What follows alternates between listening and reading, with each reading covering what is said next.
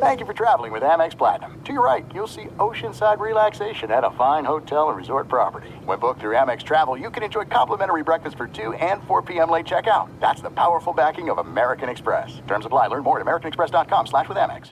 MTV's official Challenge podcast is back for another season. And so are we. I'm Tori Deal. And I'm Anissa Ferreira. The wait is over, guys. All Stars 4 is finally here. And this season takes it to a whole new level.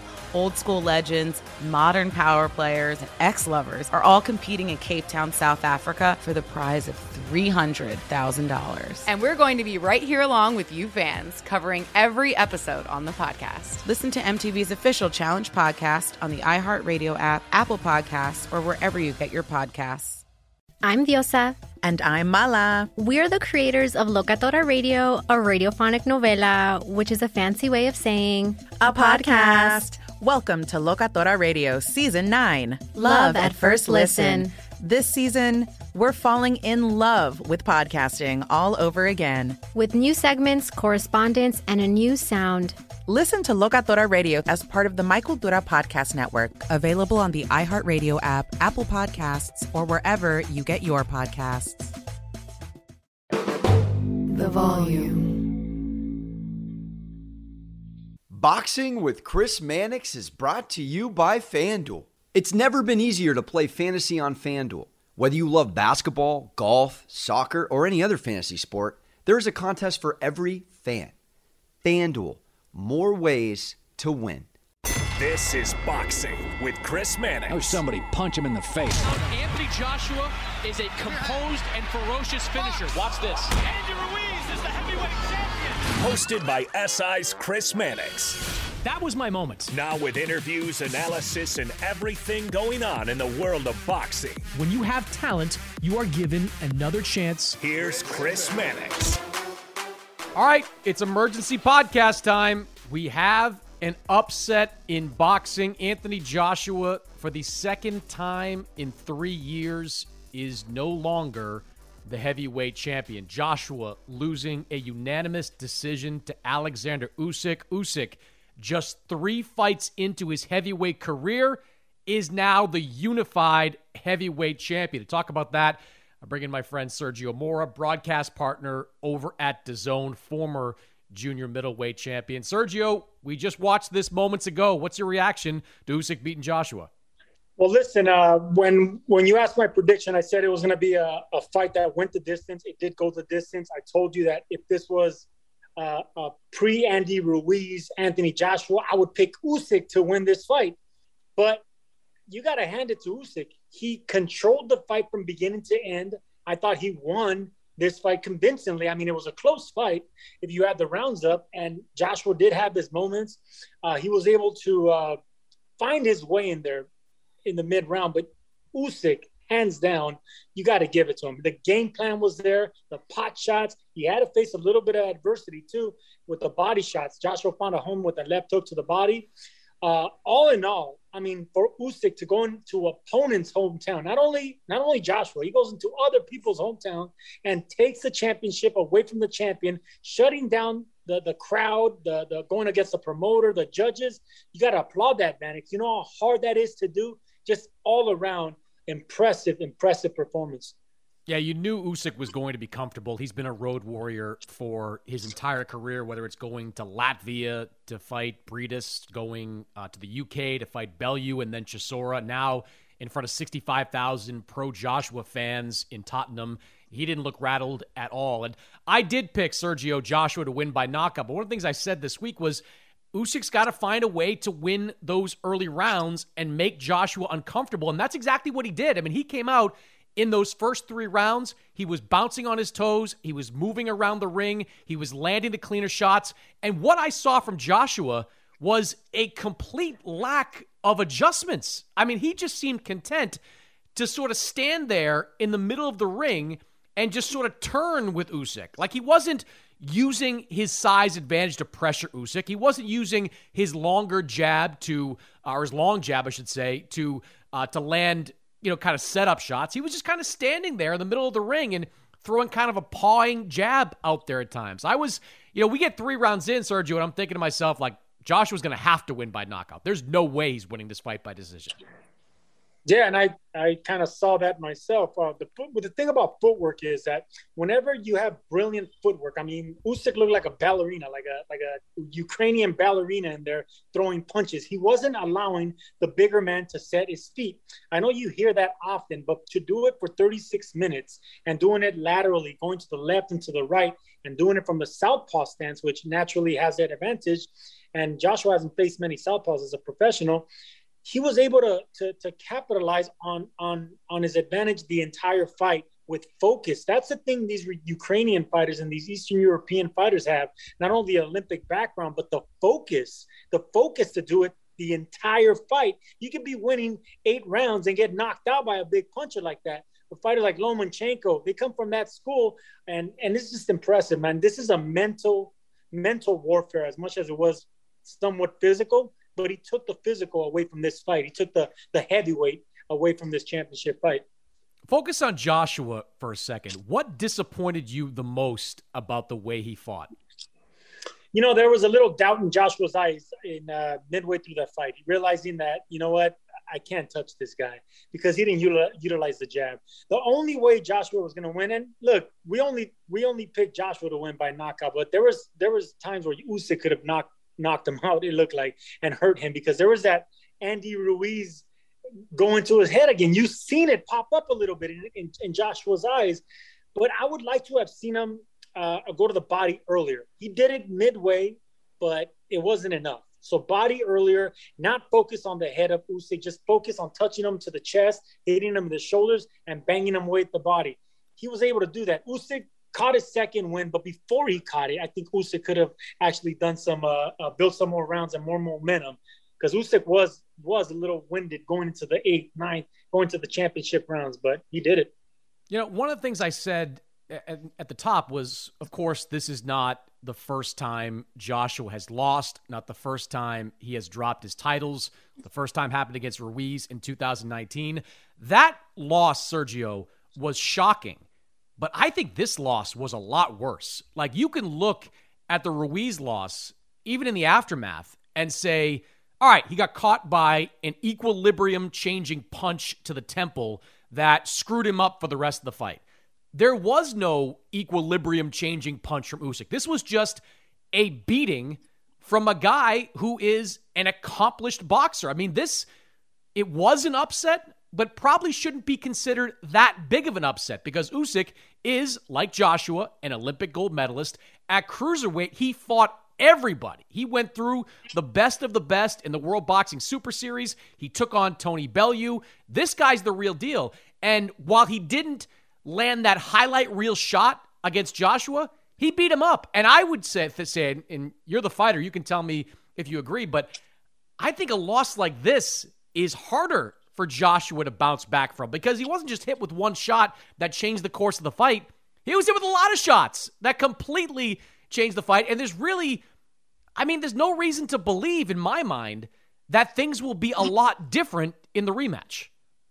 No, I gotta say I disagree. The first loss is always the hardest, and it's always the hardest because it came by knockout. If he would have lost to Andy Ruiz by decision and he could have regrouped, fine. But he got embarrassed on the biggest stage at MSG on a fight that he was supposed to win, and he was a 12-1 favorite or whatever it was. But that was a harder loss. This one is going to be mentally harder to come back from. The first one was physical. This one's going to be mental. And the older you get as a fighter, you start to, obviously your body starts breaking down, but mentally, if the hunger's not there to regroup and focus on what went wrong, especially when you got pretty much routed, you got outboxed and beaten up for 12 rounds. It wasn't a physical beatdown. It was mental warfare at its absolute best. Usyk just never let the heavyweight champ fight like a heavyweight champ. And think about what that does to the mentality of the heavyweight champion of the world, man. And this is the exact same thing that we saw with Tyson Fury and Deontay Wilder. I mean, these are mental things that Wilder and Joshua are going to have to come back to the table and say, man, do I really want this? But it's all mental. It's all heart. Hey, look, Usyk is the older fighter. He's 34 years old. But as he said afterwards, you have not seen the best of Alexander Usyk at heavyweight. I mean, you give him another training camp and you give him the benefit of getting 12 rounds in with Joshua, tasting the power, tasting the speed, Usyk's going to be better. I mean, we're not going to get a situation like we had in Saudi Arabia, Sergio, where Andy Ruiz, ate his way up to 283 pounds and wasn't in any kind of shape to fight Joshua in the rematch. Usyk is going to come in a better version of himself in this next fight, and that's what makes me more leery to think that Joshua can find a way to avenge this loss. It was going to be a close fight for Andy Ruiz and Joshua. I thought Joshua was going to come back and do well, but I didn't think he was going to box for 12 rounds the way he did, so he impressed me. So I don't put nothing past Joshua, but you're right. I don't see him outboxing Usyk. The only way he beats Usyk is by knockout, and we didn't get a taste of that. We didn't get a taste of a knockdown or Usyk being badly hurt or getting winded and not having that other gear. He passed every test, Usyk did. Even when he felt like he was getting a little bit fatigued physically, he found another gear. He was able to not get hit by the big shots, not let the momentum shift. Usyk dominated. I just don't see Joshua coming back and regaining the championship. Not only is it one of the hardest things to do in boxing, that's why 2-time and 3-time division champions are rare, but when it does happen, it's historic and it's very special, and we realize why. I don't think Joshua was able to do it, not against Usyk. Well, which brings us to a topic you and I often disagree on. After the loss to Andy Ruiz, a lot of people were calling for Rob McCracken's head after that fight, saying Joshua needs to shake up his team. You are, to your credit, consistently have said that you don't make change to your team. Stick with the guy. If you got a good guy, stick with him. Do you still feel that way about Rob McCracken and Anthony Joshua? I was listening to Robert McCracken's instructions in the corner, and he was giving them the right instructions. I just think mentally, Joshua was kind of going in and out, and we've seen that before. He kind of gets lost in the corner, and I don't really think he absorbs what he should be absorbing. But if it's going to help him mentally, yes, bring someone else in. Yes, I'm going to go out and say this because, like you said, Joshua's already in his 30s. This is the second time he loses badly on the big stage. Maybe it's time to bring in someone else, just like Wilder did. But, you can go about it a different way. Bring in someone finely tuned that could show you how to fight behind the jab, fight taller, go to the body, bring in a strategy, not just follow around a fighter like Usyk. So, yeah, this time around, I say bring in someone. Yeah, I just didn't like the strategy at all. I mean, one of the things I saw with Derek Chisora against Usyk was that in the first few rounds, the pressure of Chisora got to Usyk. Chisora just couldn't maintain that pressure because he's in his late 30s and doesn't have the conditioning for that. I never, outside of like some spurts in like the 4th, 5th, and 6th rounds, I didn't see Joshua applying pressure. I didn't see him trying to marshal those physical tools in the ring. So I think you got to go in a different direction. I mean, Vladimir Klitschko and Lennox Lewis could be horribly boring, but they were enormously successful because they were trained by Emanuel Stewart, who groomed them to use those physical gifts. Joshua is 6'6". He should be using his physical tools as a weapon against smaller fighters. So if we're at this point of the careers of Rob McCracken and Anthony Joshua, and they're not doing that, I think it's time. Now, Emanuel Stewart is no longer with us, but maybe it's somebody else. I mean, you mentioned trainer changes. Ben Davison is a great trainer, but you can't argue the success that Sugar Hill has had with Tyson Fury. Sugar Hill brought more of an offensive-oriented approach to Tyson Fury, and that helped Fury pick up the knockout against Deontay Wilder. I'm not saying make a change for the sake of making a change, but if you identify somebody out there that can bring something else out of you that hasn't been there yet, I think you got to do it. I think we're at that point, Sergio, where we're just going back to Rob and going back to I'm not even just talking about the trainer. Like, you got to change everything, man. Like, you got to get out of the UK for your training camp. You got to make yourself a little bit more uncomfortable. Go to the US, go to Big Bear, go to Colorado Springs. Just do something a little bit different to try to get some of that fire back that you had early in your career.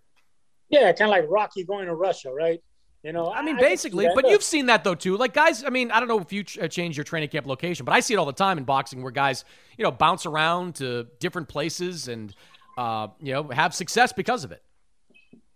Whatever works, man. Whatever works for the fighter. Anthony Joshua doesn't seem like the mentally unfit guy that starts blaming everybody. So you got to like the fortitude he has there. So I think he'll just want to regroup with the exact same people, maybe get out of the UK, but it was a game plan and a strategy that went wrong with him. And here's the thing about Chisora. You brought up Chisora. You know what Chisora did that he had success that Joshua did not do? He used his physical tools. He got in the inside, made it rough, and started using his body on Usyk a little bit. Joshua didn't do that. Whenever you're the bigger man and you're somewhat in a clinch, you got to get the man and you got to manhandle them. You got to put your weight on them. You got to make them feel your strength, your size. Let the referee, warn you about that, not to wrestle, not to lean over, not to bend. But it's too late. The legs already absorbed that. So that's one thing Joshua didn't do that Chisora had success doing. If he looks back, you can look at the jabs, more body shot, more wrestling, more clinching, more getting them against the ropes, making it a dirty fight. So these are all things but he can go back to the drawing board and look once he looks at this fight. And it's not even dirty to lean on a guy. It's just kind of using a tactic. Tyson Fury does that all the time. I remember when he did that to Steve Cunningham. He did it to Deontay Wilder even, leaned on him and sapped the strength of Wilder's legs, forcing him to hold up that, 300-pound frame, whatever he is. That's a tactic, you're right, Anthony Joshua needs to utilize. By the way, speaking of Fury, what do you think Tyson Fury was thinking as he watched Alexander Usyk dismantle Anthony Joshua? I think he was thinking, imagine what I would do. Imagine what I think he's probably counting money, though. There goes 10 million, 20 million, 30 million, 40 million. But you know what? Fury doesn't fight for money. He's the type of guy. Everybody fights for money. Everybody fights for money. When it comes to the Gypsy King, you know damn well that he fights for pride. He fights for that. He comes from that background. So he knows that it's about ego and pride and proving that he's the best, and he's done that. But I think more it's about what can Fury do? Fury has some excellent boxing skills too, and he's way bigger and longer and stronger than Usyk. So that's what I think he was thinking. If Usyk, a smaller version of me, can do this, imagine what I would do. Oh, Fury, with his boxing skills, you'd make him a huge favorite against Joshua based on what we saw there. But, man, he's got to be – now Fury, if he beats Deontay Wilder, which is a tough fight, we shouldn't discount Deontay Wilder's chances. Now he's maybe looking at a Dillian White fight and kind of crossing his fingers in hopes that Joshua wins a rematch. I don't know, man. That fight could be another one that winds up in the wastebasket of boxing fights that never actually happen. Which would your favorite wastebasket, by the way. I hate everything about that. Last thought on Joshua, Eddie Hearn said afterwards they're going to go into an immediate rematch. They're going to check on the eye of Joshua. Hearn had some concerns about maybe an eye socket potentially being broken. Do you see him recovering from this fight? Physically, yeah, absolutely. I think physically the warrior in him is going to want to come, back to the ring as fast as possible. I like to say the bigger the ego, the bigger the fighter, the bigger chip on their shoulder they're going to have. So, Joshua's going to want to come back ASAP. And if he's cleared, I think the more time that passes, the worse it's going to be for him, not only, because of his age, but because of the criticism and everything else that's going to get into his head. So I think the best way to go here is to get back in there and get this immediate rematch ASAP. Yeah. 6 months, 8 months, whatever it is, get back out there. I'd also advise too, and this kind of goes back to what we were talking about. It's one thing it's great to have a crowd behind you, but I do think Joshua needs to do something different. He had such success against Ruiz in Saudi Arabia, a completely far-flung location for him. Maybe he's got to go back to New York City or go to Los Angeles, Las Vegas, somewhere and do something a little bit different. Go ahead. I'm glad you touched on this. Looking back, we all have 20/20 vision, but Joshua came out really relaxed, more relaxed than he normally does. He's slowing down. He was really playing to the crowd. He was stopping and giving high fives to people and smiling. It looked like he was stopping for pictures. This is really, really comfortable, Anthony Joshua. And I'm used to the smiling, charismatic guy, but this was a little bit too confident, overconfident, I think. I think give him another chance and out of that atmosphere, like you said, instead of 70,000, do a 17,000 and let him take care of business. But I think he played the showman a little bit too much coming out into that arena. By the way, where do you now put Usyk on your pound for pound list? He's got to be top 3 after this win, being undisputed cruiserweight champion, beating Tony Bellew. Canelo, I think, is the class of it. But when you look, and you and I think the same way on this. The strength of the resume, outside of Canelo, not too many guys have. In fact, I would argue maybe Spence has it. But, I mean, he's got a great resume. So I think you've got to put him in the top 3. You have to put him top 5. I was going to say 4 because, I mean, what? You got Canelo, Crawford, Spence, and you have to look at Usyk. But Usyk and Spence are there, man. I mean, this was a career-changing pound-for-pound performance by Usyk, and I think everyone, hands down, has to agree with that. No question. Sergio, good stuff, man. We will talk on DAZN this week. Check out our show, Jabs. You can see that twice a week over on DAZN. Thanks for doing this, bud. You got it, man.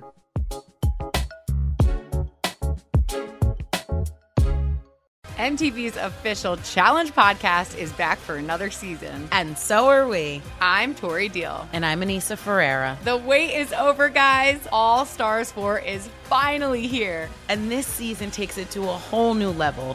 Old school legends, modern power players, and ex-lovers are all competing in Cape Town, South Africa for the prize of $300,000. And we're going to be right here along with you fans, covering every episode on the podcast. Listen to MTV's official Challenge podcast on the iHeartRadio app, Apple Podcasts, or wherever you get your podcasts.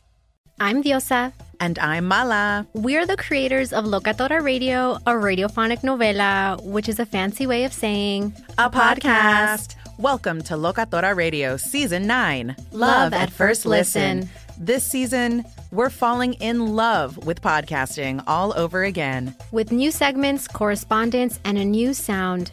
Listen to Locatora Radio as part of the Michael Dura Podcast Network. Available on the iHeartRadio app, Apple Podcasts, or wherever you get your podcasts.